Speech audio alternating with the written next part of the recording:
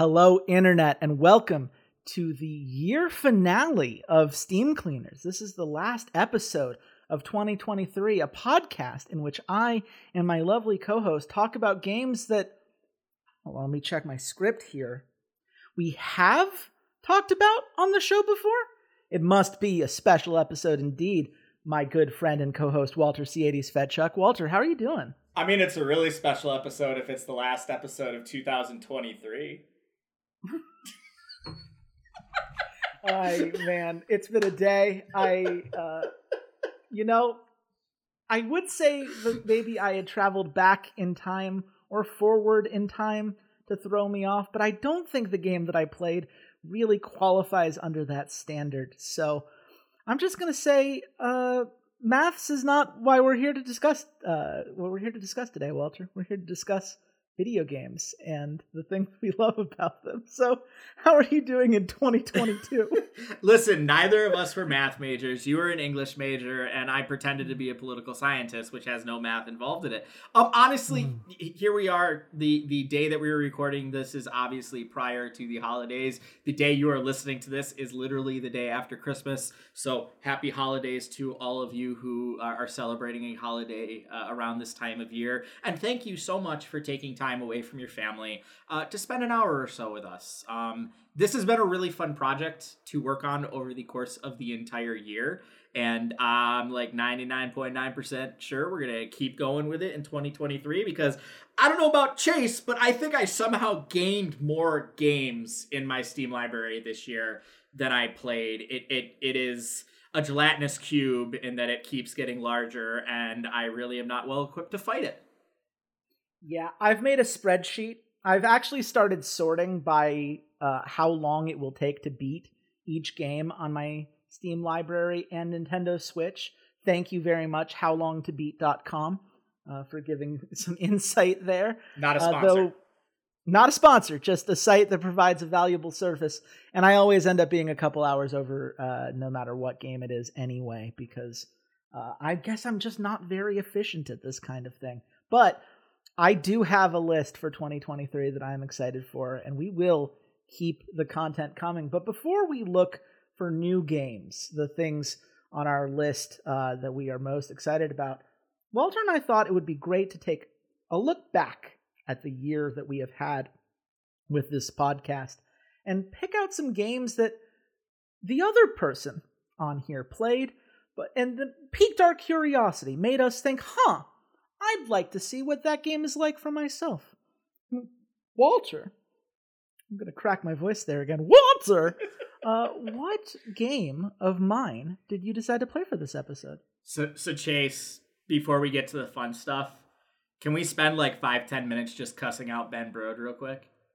Oh, hell yes. Absolutely, we can start there. Because I know I joked on the podcast about how I had purchased the Miles Morales bundle on Marvel Snap.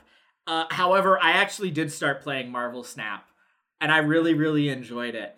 And Ben, listen, Ben Brode, I know you listen to the podcast. You're a big fan. You sent in a bunch of fan mail. I'm sorry we don't have signed CDs or a SoundCloud or any of that shit to plug for you. I don't have any game design experience, so I can't help you with that stuff. Why the fuck do you hate me? Like, literally, why the fuck do you hate, and I say me, I say collectively, us, as your player base. Why the fuck is Marvel Snap built this way? Because I can't tell you. I told Chase this. I played Marvel Snap. I went through Collection Pool 1. I got into Pool 2. All of a sudden, I started losing. Like, I had 2 days where all I did was lose. And I texted Chase. I was like, bro, I'm done with this fucking game. Fuck this. This is bullshit. Like, this collection mechanic is dumb. Like, whatever. And then I had 5 minutes to kill, and I opened it back up. And I, like, finally ground my way through Pool 2. And I texted Chase. I was like, okay, like, fine. It's okay. I finally got through the rough part. And guess what? I hit fucking Pool 3. And the very first deck I played against had fucking Ultron in it, which is like a Pool 5 card. It is a Pool 3 card. It is unfortunate for you that you ran into what I imagine was an Ultron Patriot deck, which is just straight up meta at this point. it is one of those. I remember you messaging me for Series 2, and you were like, should I power through this? And I said, well, on the one hand, I think your immediate experience is about to get better. On the other hand, it's then going to get a lot worse once you get to early Series 3, and you're not even guaranteed a card at each interval anymore. It's you have a 50% chance of getting a card, and a 50% chance of getting something with no meaningful value whatsoever. It is a baffling way of handling. It's not a card I want. It's not a fucking card I want. No offense to all the Typhoid Mary fans out there, but like, what the fuck? What? Like, I was looking at the fucking the champion, whatever the shop is, the like special collector's shop or whatever, and like I bought one card from it. I was like, oh, I have some tokens. This is great. Like I just bought whatever card it was. I don't remember what card it was. I just bought the card because I was like, oh well, I gotta increase my level to like keep moving through this, right? And then all of a sudden I realized I'm a fucking idiot. Because I wasted those tokens on this random card that I'm probably never ever gonna use. And then like fucking Kingpin came up, right? And I'm like, I fucking love Kingpin. Like I would like to have Kingpin as a card. That would be great. And then I realized, I'm like, when am I ever actually gonna play this card? Why am I wasting my tokens on this? Oh my god, Walter, why the fuck are you doing this? And then I keep fucking playing the game. It's mean. It really is mean. And I mean, if it makes you feel better, I wasted 3,000 collector's tokens on Titania because it was thought heading into the release as a Series 4 card of 3,000 collector's tokens. I could have gotten 3 cards that were actually meaningful with that amount of currency. I had spent real money grinding to the point where I could get the special bonus for having hit 1,000 collection level before the collector's token update came out. I had spent like $40 of my real money, and I wasted that 3,000 on a card that no one uses. It is a nightmare. It is terrible. No one has figured out how to make it good. Maybe one day I will look back less embarrassed at the choices that I've made. But the thing that I keep coming back to, right? Are you familiar with Mark Rosewater's article about the different types of players? Chase, let's pretend that I am, but that the listeners at home are not. Great. So there are 3 types of players in card games. There's Timmy, Johnny, and Spike. Timmy just wants to do fun stuff, right? Timmy is just here for the flashy effects and to play the game in a way that they find creatively interesting. They want to find cards like Typhoid Mary that everyone thinks are trash and make use of them. And Marvel Snap is really mean to Timmy players. Because if there's a specific card, like, let's say you like Thanos because you like the Marvel Universe and you think it'd be really cool to get all the Infinity Stones out there and beat your opponent that way. Well, fuck you, because even if you have all of the Series 3 cards, which is a huge ask for the majority of players right now, given the game launched officially just a couple months ago. If you weren't in beta, good luck.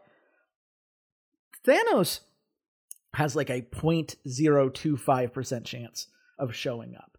The odds of you actually getting that card are astronomically low. And if you want to grind out collector's tokens for it, well, good luck with that, because it's 6,000 of those for one card. It's not even a great card. It's just a card that some people are going to enjoy because it's Thanos and they think the Infinity Gauntlet's really cool, right? Like, I understand that the Johnny players, the people who this game seems to be made for, who want to make the most out of the limited resources they have, that find that to be a fun challenge. They want to win as much as they can, but they don't care about playing the meta. I understand that they're afraid of the spikes, the people who net deck every game and make the latter a competitive nightmare where everyone's only playing the most optimal decks, and if you're not, then you're going to lose. But Ben, you are fucking over Timmy. Little Timmy, who just wants to do the cool shit, can't do it because there is no way to guarantee that he can get the card that he wants in any meaningful capacity. And you're not It is a wild system. And you're not even dissuading the spikes, because I'm constantly running into the pool 2 movement decks and the pool 2 like destroy, like with Jubilee and Infinite, like all the fucking time. So it's not like you've even dissuaded. That's all I'm playing. It's not like I'm going through and being like, hey, I'm going to play weirder, interesting decks. I got the fucking Gambit and Rogue bundle because, like, I fucking like those characters and I'm a fucking idiot. Like, I haven't touched those cards. I haven't tried to put them in any decks because I was like, oh, I like Gambit. Like, I want to own a Gambit card. Like, that's it. That's all I want. I don't even want to, like, play the game necessarily. I just want to have the cards, like the trading cards, and be like, yeah, I got this Gambit and I got this. There was like the House of M Scarlet Witch variant was in there, and I was like, oh, that's pretty cool. That'd be nice to own, but I'm not spending 700 gold on that because I'm going to have to spend gold to refresh my daily missions so I can get more credit, so I can get more missions, so I can get more credits, so I can upgrade these other cards, so I can increase my collector level. So I might get a chance at getting a card that I'm going to be like, cool, whatever. Like, yay, I got Scorpion. Yay. Fuck you, Ben Brode. Fuck you. And here's the thing, Ben, who is definitely still listening to this. I understand the goal that you have in mind, right? This idea of, well, you know, people back in the day, back when you were a kid on the playground, you didn't own every Magic the Gathering card, right? Like, you didn't own every Yu-Gi-Oh! Or every Pokemon card. You made decks out of what you had, and your friends did the same. And wasn't that a cool and neat experience? But here's the thing, Ben. You could trade with your friends. If your friend had a card that you wanted, and you had a card that they wanted, you could trade. And so then you would each be able to build the deck that you wanted to build because you could work together to trade resources in a way that felt fair to each of you, and you'd both be happier for it. You are not recreating the playground. You are recreating an economy that requires people to sink in months of time, even if they do pay, because, and I'll give you credit for this, you do put a limit on how much real money someone can spend in a single day. You cannot refresh quests infinitely. They put a cap on it. They put a cap on how much money you could spend in the gold shop in a single day. And honestly, shout out to you, Ben. I'm going to give you credit for that one. That's a cool thing that you did. But Ben, buddy, pal, the lack of a crafting system and the lack of any meaningful way to earn the resources that would allow you to pick the cards you want without having to grind for months. I right now have played for a couple months every day. Every time I could log in, I have played and I have gotten my quests and whatever else. And I have to play just as much as I have right now and whatever money I put in to match the rate at which I got to this level to maybe have a chance of catching up to where people were before the Series 4 and 5 cards dropped. Before these new collections, that you're releasing new cards every week. It's wild to me. Like, here, I don't know, maybe instead of having this asinine system in which you maybe unlock the card that you want, but most likely unlock something you don't, you just give us collector's tokens, and then we can get the thing that we want. And, oh, maybe you can make it a crafting system, so, like, you don't have to wait for it to appear in a shop and check back every 8 hours glued to your phone. Because somehow you have made a game in which you are not rewarded for playing extensively because you can't actually grind meaningful resources, but you're also punished if you're not logging in every 8 hours because it just wants your time and engagement. And that's so frustrating, Ben. Come on, man. Fuck you, Come Ben. on. Make sure you bring your mom's cookies to the holiday party and a level 7 D&D character. But fuck you. Yeah. I mean, look, I promise I won't kill your character within the first hour of the session. I know it sounds like I might, but I do, like, there are some things you do really well, which is why the rest of it is so fucking frustrating. And it's frustrating because it is done with this veneer of like, ooh, look at this great thing I'm trying to do. When you know, in the bottom of your heart, you know the system is not what you say it is as a PR thing. You know that because you know this was a real playground scenario. there would be so much more control you would have over what your collection actually looks like, if only because friends and trading exists. So, yeah. Was that 10 minutes? Have we alienated everyone who doesn't play Marvel Snap from the episode successfully? You know what? I know how we can get them back, Chase. Oh, yeah? Let's talk about some sexy business. Hell yeah! Get the saxophone effect playing. We'll see. We can rent out the like 60s porno music that used to be the theme song for the GGWP.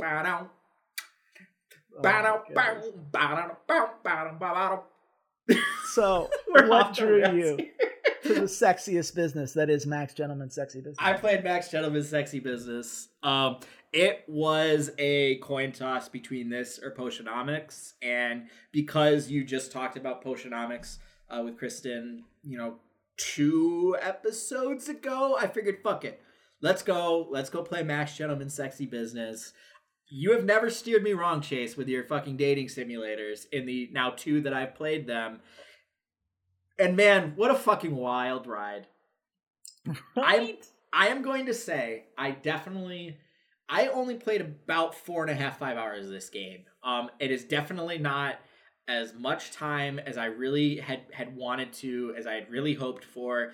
Unfortunately, life gets in the way of some things, and sometimes you have to stop being a dashing, titillating Victorian businessman and actually exist in the real world for a little bit.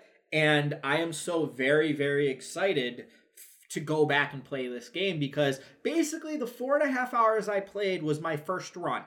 I was successful. I defeated my rival. And by the end of that kind of run, I figured it out. I sort of understood where in some of the reviews people got like, yeah, once you kind of figure it out, it just becomes like a little grindy. Like those last fights against the rival's sort of henchmen were like, yep, I'm just microing in and out my businessmen and allowing them to like get energy back so I can fight. They had super high strength. I had super high employee counts to fight against them. And I was like, all right, cool. So then I finished that, and a couple of days ago I was driving into work, and I was like, you know what? To prepare for the episode, I am going to re-listen to the podcast in which Chase talked about Max Gentleman's Sexy Business. The podcast was August 15th, 2022, by the way. And I listened to it, and like then you mentioned something about a temple, and I was like, wait, what? And then you mentioned something about like spirits, and I was like, whoa, whoa, whoa, whoa, whoa, whoa, whoa, whoa, whoa, whoa, whoa, whoa, whoa. Hold the phone. Did I miss something? And then I realized I only beat the game once, and I have to play it more to get all the rest of the stuff. Not just like the scantily clad pictures, but like the actual rest of the game. And I kind of hung my head in shame, and I was like, oh, fuck. I barely scratched the surface with this. Yes, congratulations on beating the tutorial, Walter. I'm very happy for you. It's a very good tutorial. But you are indeed you only have more and more mechanics that the game is going to throw at you. And it sounds like you're looking forward to that you feel like you've got a good enough handle on what the game's kind of flow as you kind of figure out what resources to invest into and when.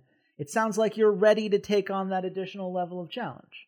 Man, and the way you say that makes me feel like I know absolutely fucking nothing. No. I'm trying to remember, because there are 3 campaigns. You've been in the first one, which is the kind of tutorial introduction. Yeah. The second one adds some things, and the third one adds the temple and the tax office, I believe. Gotcha, okay. So I think you're about to unlock the Kingsman, and did you do gold? Did you have to work with a lot of gold? Yeah, the factory. Okay, so you did get to the factory. Yeah, I had the factory, and then there was like the office. Mm-hmm. I will be curious to see, because I've played so many hours of this game, and so there are certain things that just feel very natural to me, but may not actually be there for your for where you're at quite yet, because they do a good job of building over time. I think that they do a good job of introducing these mechanics to you, letting you build some comfort in them, and then pushing you with the next big thing. I will ask, because this is, we went over the gameplay before. I think in general we're going to be a little light on gameplay talk because you can go listen to that older episode if you want to hear a more detailed breakdown of mechanics. Walter, who were your favorite characters? Oh, who did you latch onto? Listen, like I'm a sucker for a big titty goth lady, so I kind of went that direction. Bon was like, I love the innuendo here, but Pip. Yeah, I right? like Pip. Pip was definitely, like, as I was kind of going through and I was like, all right, spread it all out. And I kind of was like, oh, I ended up getting through Bon to level, like, relationship level 4. And I was like, all right, cool. And Pip, I got up to 3. And I was like, all right, after I got Bon to 4, I was like, cool, I'm going to focus on Pip. And then the game was, I beat the tutorial, apparently. And I was like, oh, okay, cool. Like, I'm gonna have to go back through it. I'm gonna have to play through this again. And obviously you can start with one of the executives right off the bat, and they have different bonuses for you. I definitely didn't get all the executives. I still have plenty of them that I haven't gotten to, and definitely did not build up relationship levels with certain characters at all, because hey, I like ladies. Like, no offense. I like ladies. That's my preference. And I was like looking forward to that, and then listening to the podcast and being like, oh my God, I missed out on so much more gameplay, has me really excited because, Chase, I would like to proudly announce today here on the podcast, I am now 30 days sober from League of Legends. Ooh, congratulations. Your blue chip's in the mail. I have not played League of Legends in over a month since the ranked season ended, and I have been kind of missing a game that I can just like turn on for a couple hours a night. I've gone back to like playing Madden, but at the end of the day, it's more of just like I'm just killing an hour before I go to bed. So I'm playing Madden with my like mouth hung open, just like, oh, Madden. And like now I'm hoping that Max Gentleman Sexy Business could kind of fit that role of that game that I'm like constantly playing, and just like an hour here, an hour there, whatever, as I'm playing the other games for this podcast at a shorter amount of time, or I hope to play some like longer games, some other longer games, like sort of how I played Assassin's Creed Valhalla at the beginning of last year, and longer RPGs. So I'm excited. Like, I had a lot of fun. I was definitely titillated. It was definitely some, listen, smut is fun. Like, that's what this taught me, is like smut can be really fun, and all the innuendo and all the like nudging it was over the top in terms of that they're all caricatures, but it wasn't over the top in like that it was overexposed. It was all very well done and humorous, and really made me kind of enjoy the fact that it was there and not just kind of like accept that it was there. And one of the things I think the game does really well is it lets you set your own boundaries, right? You pointed out you're not attracted to men. I'm not attracted to men either. But I do love maxing out my relationship with the male characters because you can choose friendship options. You want to have, essentially be best bros. That is there. And you still get to have all of the same scenes. There's not like a cap where like, oh, if you don't choose to go romantic, then you can only go so far with their relationship. It's just a little bit different. It takes on a different tone, and it takes on a different energy, but you still get to know these characters. And I think that that's really smart. I think that however you want to engage with it, it gives you what you are looking for. And certainly it gives you plenty of things to keep you going with that little like endorphin spike. You beat the next rival, so you get to move on to the next location, or you unlock an outfit, or you unlock a scene where you get to develop a relationship a little bit more, or the friendships that they added, which is a mechanic that wasn't there when I initially played the game, and I still have a bunch of them to go back and maximize, because I don't think Angel and Cassius had them even when I went back to it a few months ago. So there's always more to uncover, even once you get to a point where all the gameplay features have been revealed to you, which obviously you still have plenty of room to go on that. Was there anything else that really like stood out to you, maybe like surprise you weren't expecting to enjoy or weren't expecting based on the description I'd made? You mean that, like, right off the bat, when the game forced me to open up my Monster Prom outfit loot box, and I happened to click on the maid, and it turned out to be Polly, I was like, oh, hell yeah, this game already knows what I like. Hell yeah. No, like, I think it was in terms of how complex the, like, gameplay in terms of the combat felt right at the beginning, when it was like, it felt way harder to fight, like, with 30 employees against 30 or 40 employees than by the end, where it's just like, okay, I just have to play, I have to shuffle, and now instead of balancing, like, the raw numbers, now I'm balancing the energy of, okay, I need to replenish the amount of employees I have, but also have that person go into fight. So when is the right time to, you know, take them from the bench at full health, at full energy, put them into the slums to, you know, recruit people. When do I swap out one of the people that are fighting to now put them in? What's that kind of right balance of energy? Because it did feel like, and maybe it was that I had items on the characters and I wasn't paying very much attention to them, but it did feel like the energy rates of different characters kind of moved at different intervals. And all of a sudden, like, Vicky felt like when she was doing something, her energy decayed very, very, very slowly. So once I had her, like, making a decent amount of money, I could, like, throw her in the bank and just have her in the bank forever. And all of a sudden it was like, oh, cool. Sinterklaas, if I had him, he would either be in the bank or I would have him be in the factory converting money into gold. It felt like he was draining so incredibly fast. So, like, balancing those types of things was kind of interesting. I will say the fights at the end, it did get kind of repetitive because it was just, like, rotating. I wasn't worried about the employee counts plummeting. It was just like, okay, I gotta rotate this character in now and have them deal some damage and absorb some things.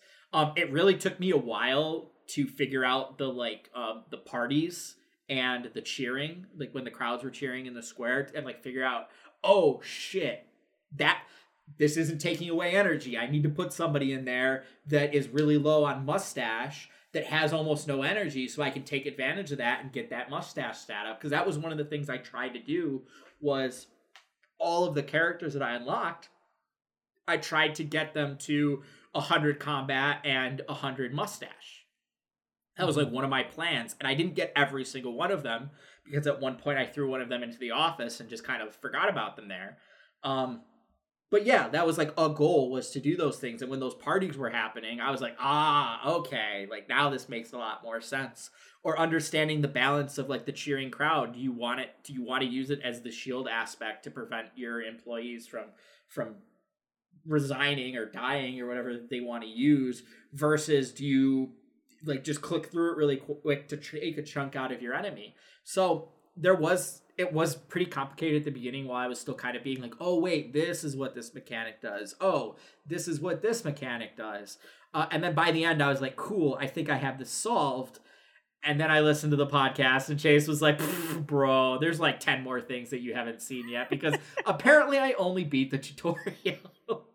It is, I mean, and that's one of the things that's great about it, right? Like what you're describing there about, oh yeah, these different people are losing energy at different rates. It's like, yeah, each one has their own bonus. Some people are better in different seasons than others. So you have to keep in mind, like, oh, I'm at the end of autumn. Vicky's about to be less powerful, but Sinterklaas is about to be more powerful. So how do I set him up now that he's about to get his winter bonus and start losing half energy because of how his mechanic works, and getting Samuel Finch to go out on quests all the time just because when he comes back, he's good at everything for like 3 days, and then you get rid of him again.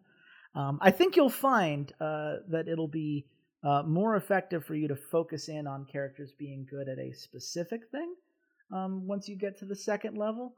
But I do think that you have a lot more to uncover, and it sounds like you recommend the game as well, Walter. You're excited to continue unpacking this journey?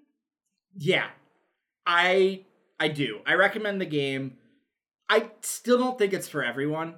Like, I'm not going to say literally everyone should go out and play this game, because I think some people may look at it and just be like, I don't really want to deal with that smut or whatever. It's like too racy or whatever. Like, that's fine.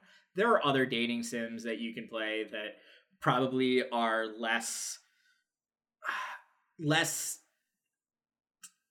titillating, as I say for the third time, that you can kind of get a similar experience. So don't feel like you have to. But as Chase said, like, you can turn all the settings way down and just play it really calmly and fairly censored. And I don't think it changes it that much in terms of the story and the gameplay and all of those things. But yeah, it's fun. The characters are super colorful and fun, and I actually fucking cared about them, which was really weird. Like, I actually cared about their stories and wanting to, like, beat them at blackjack or making them the right tea or... Chase, you obviously know this. You could have sold me on this game with one sentence. You bet on corgi racing. I mean, how can you forget? I don't know how I forgot the corgi racing. That's on me, honestly. There's a fucking corgi racing mini game where you just pick one to win, and you can cheer, and it's little treats to, like, motivate them to keep running, because obviously they're corgis. They'll, like, stop, they'll scratch themselves, they'll, like, run in a circle instead, and you can, like, get them back on track by cheering them. And then they have, like, adorable names, and I don't remember any of them, but, like, it's kind of in the realm of, like, Lord Fuzzybottom and like that, and it's just it's they're such good dogs. They're such good dogs, Chase. They make me so happy every time I get that mini game. But Chase, speaking of dogs, mm-hmm. you didn't play just one. You played two of the games that I have previously played, and one of them had something to do with dogs. Yes, I went on a journey, Walter. I know you did, and I'm sorry. Because I said, look, if I'm going to pick a game that Walter played, I have to start with To the Rescue, a game about running a dog shelter, because dogs are fantastic and a pure source of good in this world, is my humble opinion. So I immediately loaded it up. I got a couple friends. I got a friend of the podcast, Kristen, to join me, and as well as friend of the podcast, Eduardo.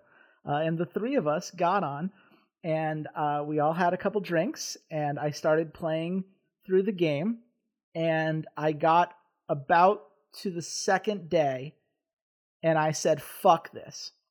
And that came from a couple different reasons. The biggest was that I thought the controls were asinine. I could not figure out how to make sure that I was clicking the right item that I needed, and it didn't feel like the game did a great job of explaining how certain things worked. Like, if you've got 4 items on a table, how do you pick the right food item? That seems like it should be a really simple thing, but clicking on it, the specific one you want, does not help you at all. It's an arrow, it's not going to be there. You can use the rotating letters the way that everything else rotates. That doesn't work either.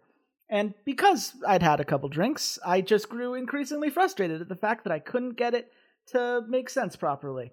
I also had some issues where I didn't realize that how the alert system worked the first time around, and I ended up having a couple dogs that were just waiting in the pen, kind of waiting for me to find a place for them, and were getting neglected, and I got massive fines at the end of the day because I didn't know what I was doing, and I'd left these dogs in this terrible state because until they get a pen, they don't have food, they don't have water, and it was a mess.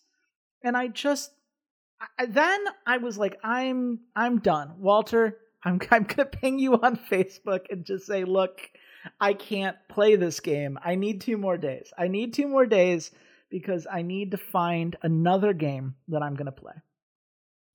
But I had work off today. And so I'm like, you know what? Maybe the problem was that new games and hanging out with friends and alcohol is not the best way to play a management game. I'm going to give it another shot. Let me see if I can figure it out. And I went into the controls, and I learned that all I'd had to do the entire time was use my scroll wheel, and I would have been able to pick the item I wanted just fine. And all that time I wasted trying to get the right food box was just because there was a tooltip that I hadn't seen because it flashes very quickly and there's no sound effect for it. And so I had just been trying aimlessly to get it to work. So I said, okay, maybe it was me. Maybe I was just like that, the Cuphead reviewer that everyone makes fun of, even though, people can be bad at games for a little bit. It's okay. Maybe that guy didn't deserve to be shit on by the internet for weeks, months, years. But, maybe I was just that guy. And like that guy who went on to go and play more and get better at it, I could go and get better at this game. And I did get better. I got into a groove. I figured out what chores needed to be done when. I still didn't feel like things were explained very well. A lot of the mini games, it's you do the rope tug, and it's I'm going to keep pressing A. It's no, you're meant to hold it, but then you're meant to let go. But they don't really explain. They're just keep it taut. Whatever the hell that means. There's a lot of things that the game seems to think are intuitive that I didn't find particularly intuitive. But whatever, right? I now understand how the control scheme works. I have gotten my basic setup. I get to the point where you get your own shelter. And I'm doing well. I'm genuinely crossing the goals off my list. And I'm feeling good about the progress that I'm making. And then the bugs happened. And Walter, we've talked about this a little bit off mic. You did not run into any bugs. We talked about this on the show. People have complained about the bugs in this game, and you're like, I didn't have any bugs. I have no idea what people are talking about. No idea, you said. So you never at any point noticed that people were pooping in the walls? No. Because 90% of the poops I picked up were just in the wall of the crates. They were not visible in the slightest, and if I did not spam click every single pen to find them all, there was no way I could have picked up all the poop in those pens. Because 80% of it was either invisible or outside of the pen. Multiple times I would find it outside the corner of the pen that the dog had been locked in the entire time. Just straight up did not work properly. You know what else didn't work properly? Doors. The door into the health station where you're supposed to go and give them shots and give them, bandage them up if they ever break a leg or whatever. The door just stopped working. I had to make an entirely new door just to be able to get inside the building. And that door never worked again. I tried exiting and entering the game. I tried refreshing the day because it had worked the previous day. And that door never worked again. And the game never explained why. Just straight up, that door decided it was not a door anymore. And it was stuff like that really just bummed me out. I kept running into these minor frustrations because things would almost work properly. They were close to doing what they were supposed to do. But getting to the point where I could start unlocking the nicer things so that I could start improving the, I guess tearing down my basic shelters in order to get better kennels, to start expanding land, which it told me that I couldn't buy, even though it also said it was 0 gold. So I guess they just had it on the map, but you weren't allowed to do it yet. And I got a tutorial for taking care of one of the dogs who had been sick after I'd already healed multiple dogs that were sick. It was just constant. And I get to the point where it's well, you finally get to open a mission. You unlocked, I forget what they call it. It's the terrible LinkedIn and Facebook puns. Leashed In and yes. Bark Book, I think, yes. are the two. Yes. And Bark Book, I go to Leashed In, and it's just so much stuff. But it doesn't really explain. It's 0 out of 2 or 0 out of 3. So it's do I need all of the points to get this? Or do I just need to get a single point into this? And the extra points are just to unlock the next level of technology. There's no way to tell. So I'm just kind of haphazardly throwing things in there, hoping it'll work and trying to guess and check. And I went to Bark Book because I was meant to start an event. And I was told that was my quest to start an event, and I clicked on start an event button, and nothing happened. Just wouldn't let me do it. And I don't know, maybe I needed to just get to the next day or, wait for some in-game thing to be like, have you set up your Bark book yet? Here, let me do the tutorial, even though I already gave you the mission on how to do it. I don't know. I don't care anymore. I'm tired. I'm tired of the game fighting me every step of the way. It takes a lot to make me not want to play with dogs anymore, Walter, and this game broke me. It really did. So, dear listener, you can ignore Chase's interpretation of all that because he is very clearly wrong. No, I will say, I never experienced any bugs. I say a little in jest of I have no idea what you're talking about, but I don't I never had any of those bugs. I will say the controls were a little wonky. I'll go back to that and I'll be like, yeah, you are correct. The controls take a little bit of getting used to. And I never fucking figured out how the fetch mini game worked. Just never did. I never played with the dogs at all. When I had them, I never played with them. And you lose the ability to play with them when you get to a new area. So the first few days at the new shelter are me just waiting for something to happen because I've already got the dogs fed. I've already got them watered. I just have to wait for them to get hungry or thirsty or dirty because I can't play with them because they won't let me build a play area because that has to be unlocked and they don't tell you how to unlock it until it was too late. I was done. I tried to take them outside and they ran away on me. Also, dogs phase through walls all the time. Just straight up. You went through a door, the dog didn't follow you through the door, so it just clipped on through. So many times. I'm honestly impressed you didn't manage to run into any bugs. From the bottom of my heart, I am happy for you because I don't know how it could be possible that you pulled that off. Chase, could it be just like that Cuphead reviewer, you need to get good? I mean, maybe I do need to get good, but I think I'm going to get good at another game.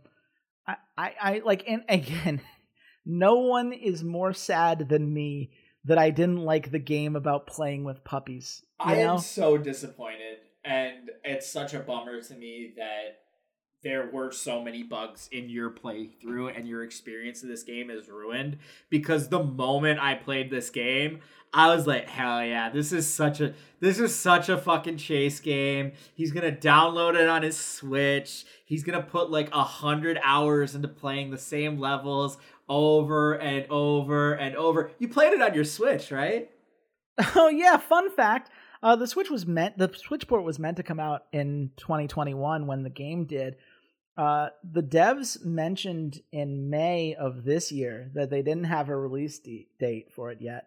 And then they mentioned in July that they were working on trying to make a stable build for it.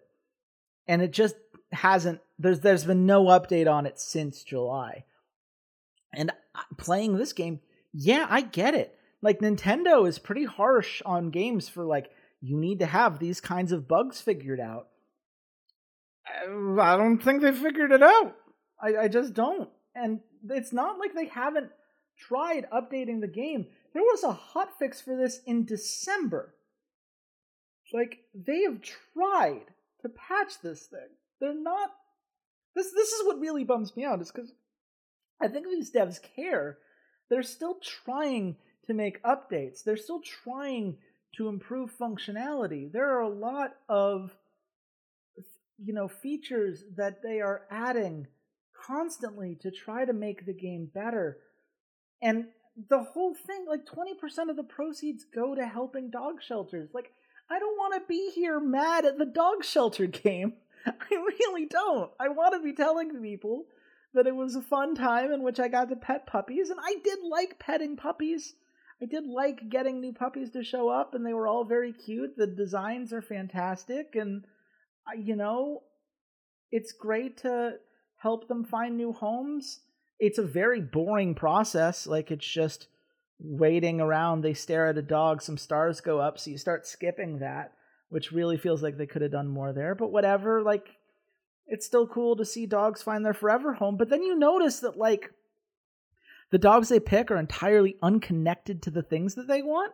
Like, they'll say they want a small dog, and so you'll give them your 4 small dogs, and then, like, one dog that just happens to have a lot of stars because it's just a high-quality dog, and that'll be the one that they want. And it's like, well, you said it was... There was a very specific thing that you wanted, and I only brought the extras to get your star thing up. Okay, I guess it doesn't matter. Like, it doesn't... I guess it's random which one it picks once you've hit the threshold, and the only thing that matters is that it gives you an extra star if you pick something that has the trait that they want. And it's just stuff like that just... Like, that's not a small thing to me. That's the core of a game about adopting out dogs, is that the dogs that are picked should match the qualities that the person asked for. But you know what? That's not reality. And maybe that's part of the reason why it does feel a little tedious and a little difficult, is that, okay, running a pet shelter isn't easy by any stretch of the imagination. Like, the cats that we adopted, we adopted them from a trap and rescue, and the woman that was fostering them, like, she had found them under her shed, had never fostered before, and then fostered these 4 kittens until they've gotten adopted. And she was like, I had no clue what I was doing. My friend happened to run this trap and rescue, and that's how I ended up fostering these kittens, where they were under my shed, and my friend runs the rescue. So I guess I'm fostering cats. And now she's like, and now I love it, and I'm going to keep doing it. But, like, it's not an easy thing to do. It is kind of boring. I know shelters are like, when you volunteer to come help here, like, don't come volunteer just because you think you're going to, like, play fetch with a dog for 8 hours. Like, that's not what's going to happen. You're going to help clean kennels and feed them and clean up their poop and, like, all this stuff. Like, it is not a fun experience every single time you go in as a volunteer. And I bet further than that, as an actual person who it's their job to do that, like, as many animals that get adopted out, how many of them come in and they have puppy parvo, and you're just like, that dog's dead in 2 weeks. Like, and you have to make those hard decisions, which maybe I'm probably giving them way more credit. And, like, yeah, there you go. There's your PR thing. Like, well, of course it's a buggy mess. Like, the animal shelter industry is like this horrible, awful thing to do. Like, that's why it's all buggy. Absolutely, but sure. It's not a difficulty problem, though. Because I saw some people complain about the difficulty. I didn't think the difficulty was a problem. They let you scale it up or scale it down based on the experience that you wanted. But yeah, there should be a lot going on. I thought it was great that I could barely finish a day, even in these early stages, having finished everything that would need to get done. And most of the times I wouldn't. I'd have to go in the next day knowing that at least 3 more dogs need a bath, you know? Like, yep. That's not the problem. The problem is not that it's hard or that there's a lot to manage. That's a management game. That's part of the whole reason that we're here. And I think that part's well executed. It's the poop in the walls. It's the clipping through doors. It's the door not working anymore for reasons that are impossible to fix because it's not about a repair mechanic in the game. The door just didn't work anymore. Like, that's the stuff that takes you out, because dog shelters should be a lot of work, and it should take a lot of effort to manage all of these things properly. That's the fun of a management game, is finding a way to balance all these different things to make it work. But the game wasn't letting me make it work without running into these constant niggles that just ate away at me. I don't know. I like the concept, and I like what they're doing, and I want to like this game, but I don't like this game. I will not play it again until there is a much more extensive patch. And who knows?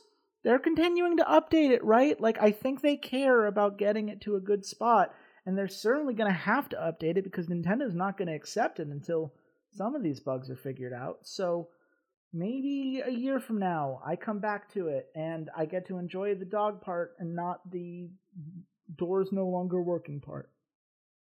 It needs some flea medicine. That's what you're saying.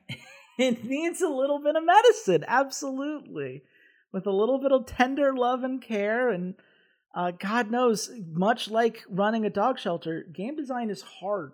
Like, I really hope, not that I think anyone from the To the Rescue dev team is listening to this, but I hope you know this is not me like trying to give y'all a hard time for making the best out of this is tough. It's tough stuff. I don't know. I can't come on the podcast and lie about the experience that I had. It's just I hope it gets better. But until then, I can't recommend it the same way that you did. What I can do is play a different game, because I wanted to have something I could get excited about on the podcast. And I was going to say, please don't end us on a bad note. Don't end the year on a bad note. No. I'm ending on a good one, because I wasn't sure I was going to go back to the Rescue at all. So I was ready to do something different. And let me tell you, man, Depanor Nocturne is something different. What an experience. What a wonderful hour of my life that I spent on that game. So why did you choose it? Out of all the games I've played this year, other than maybe like the actual sports games like Madden 2K, like I honestly, I kind of forgot that I played this game this year until you mentioned it. But like, why? Why did you pick this game? Well, outside of the fact that I wanted something that I actually had an ability to play in the 2 days that I delayed the podcast for, the number one thing is I love indie games and their weird experiences that they're able to capture. And the idea of like going into a gift store and trying to find the right thing for somebody. As someone who is traditionally bad at getting gifts for people, I found intrinsically interesting.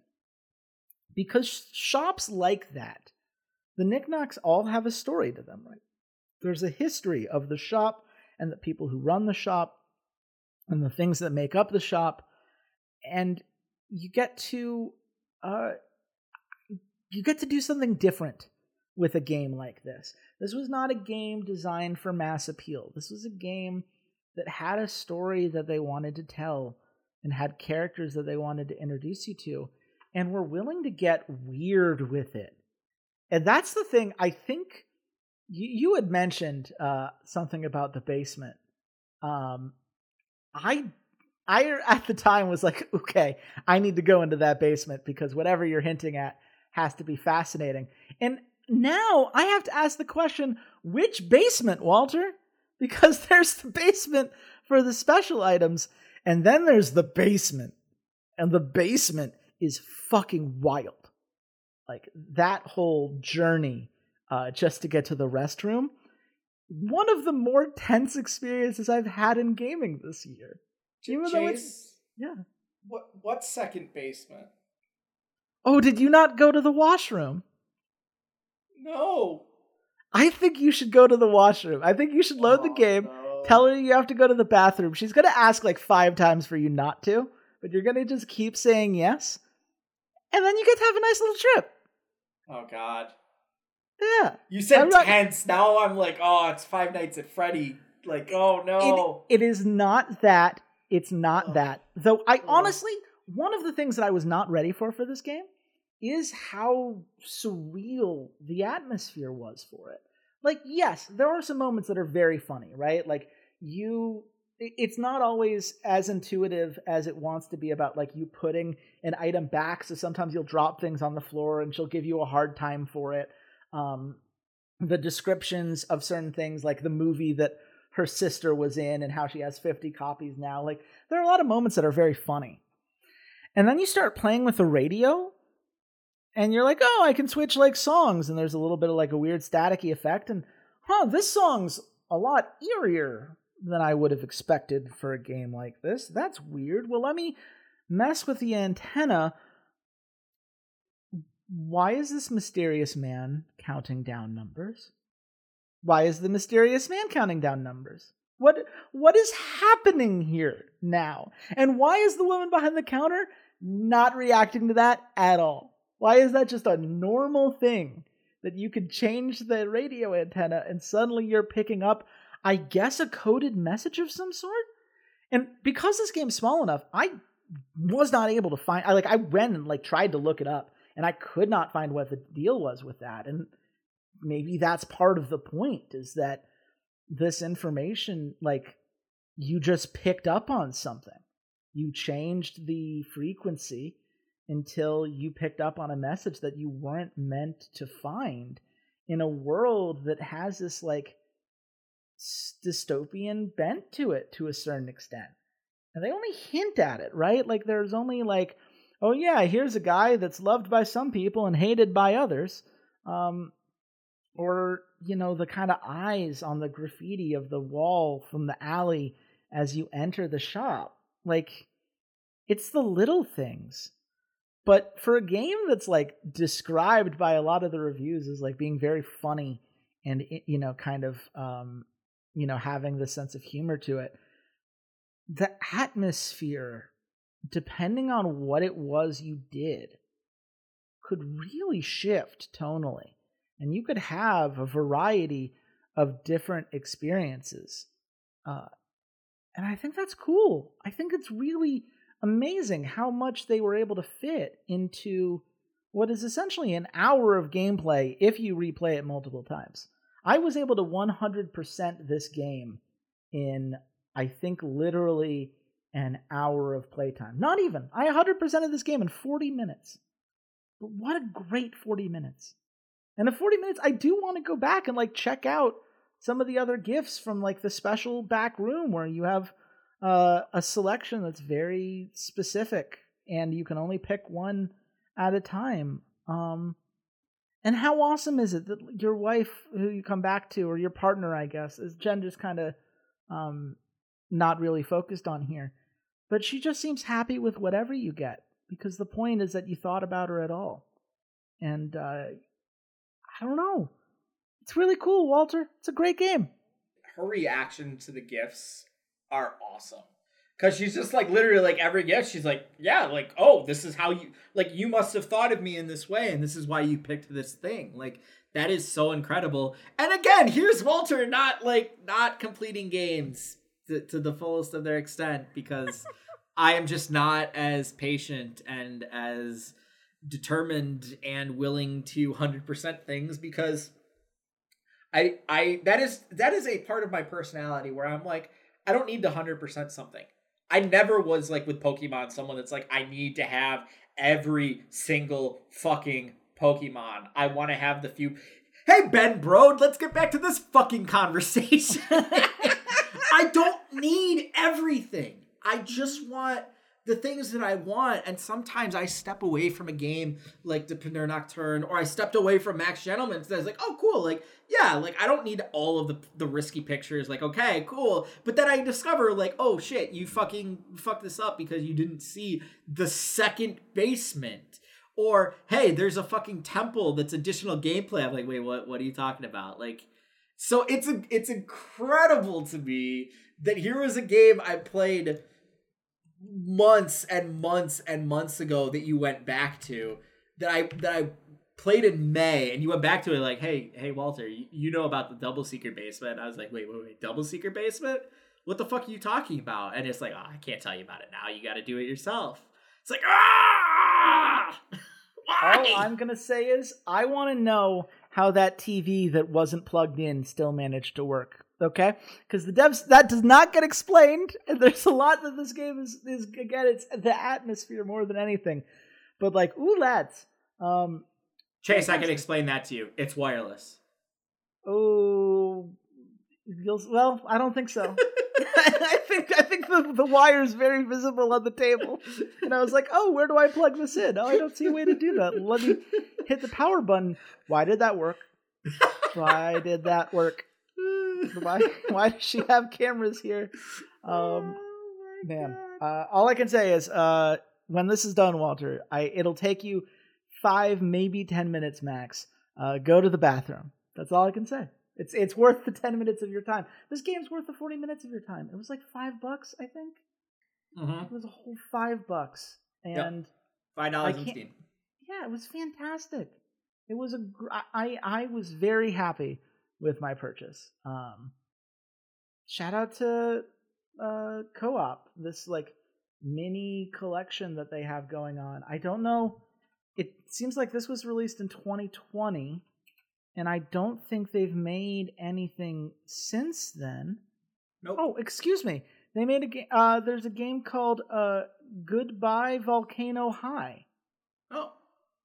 This looks fascinating. It's coming out next year. It's got anthropomorphic dinosaurs who are part of a drama band. I'm so in. I'm so in, co-op. Okay.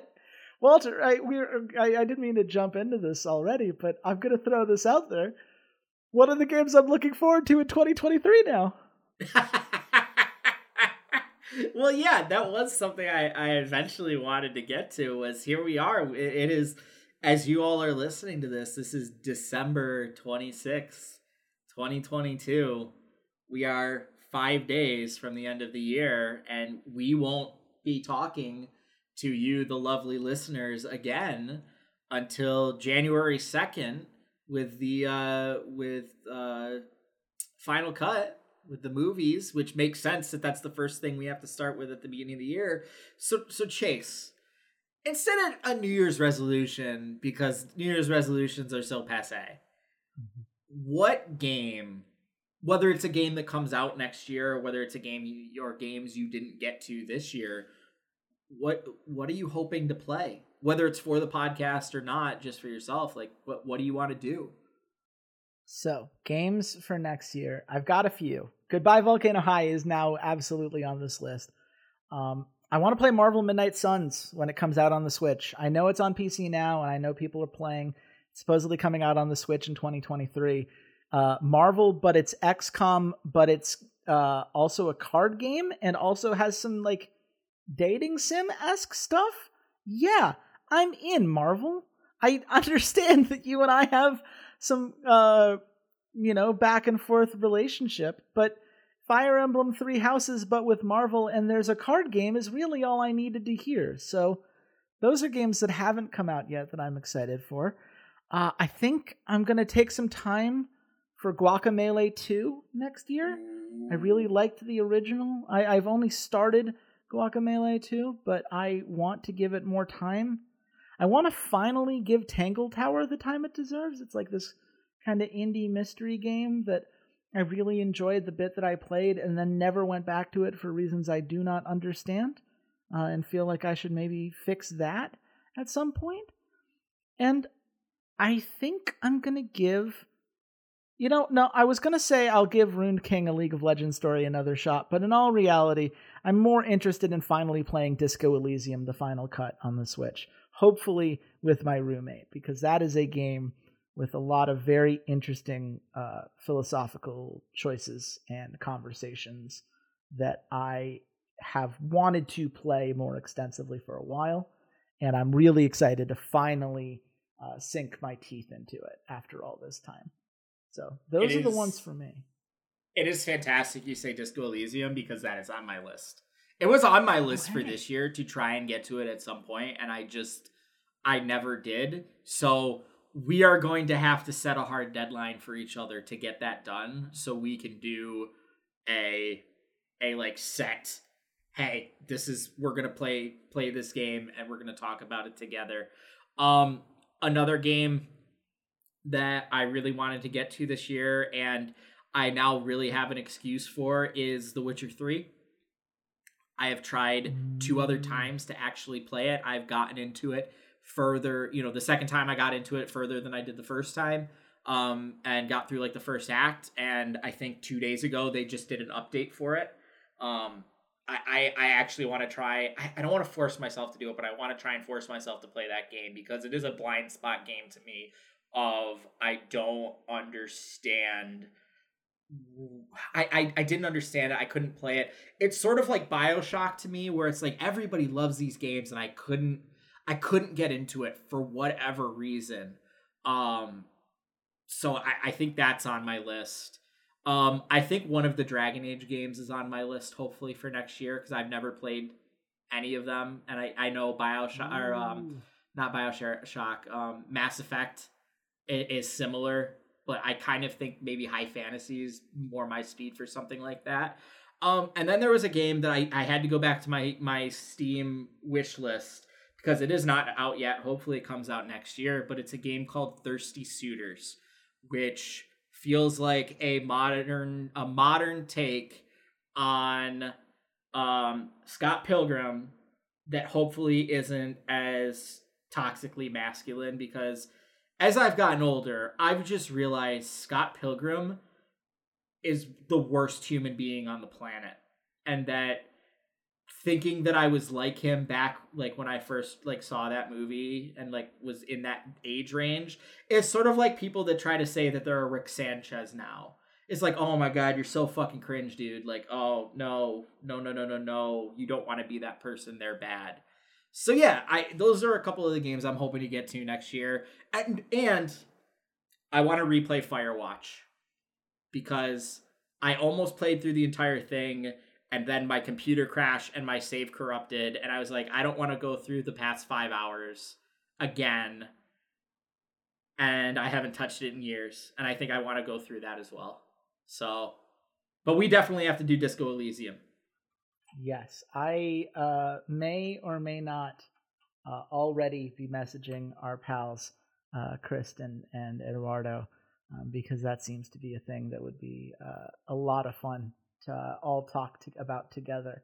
Also, just because I remembered it, This Way Madness Lies, an RPG featuring Shakespeare and magical girls made by the guys who made Cthulhu Saves the World. Just throwing that out there. It's a game I'm probably going to want to give some time to. But yeah, I think we've got a lot to look forward to. We had a lot of fun things to look back on, Walter. I think we ultimately recommended a lot more than we didn't, looking at our history of games that we played. And I hope that everyone here found some games this year that really stood out to them. If you've got a game that we haven't played that you think would be great for the podcast, that you want us to give a shot, let us know on social media. You can find the podcast at Rough Drafts Pod. You can find me at Chase Wassenaar on Twitter. Walter, where can the people at home find you? You guys can find me at C80s_LOL. And again, thank you guys so much for spending the last year specifically with Steam Cleaners, but the last like 15 months or so with sort of the Rough Drafts 2.0 with Final Cut and Steam Cleaners. It has been a lot of fun, and I am so glad that Chase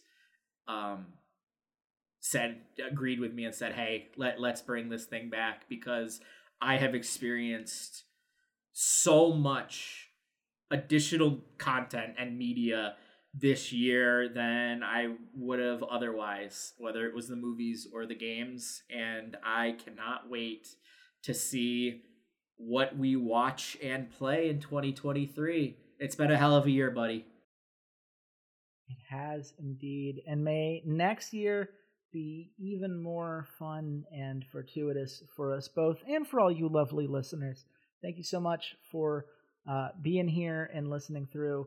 We hope you have a wonderful rest of your holiday season. And until 2023, goodbye, Internet.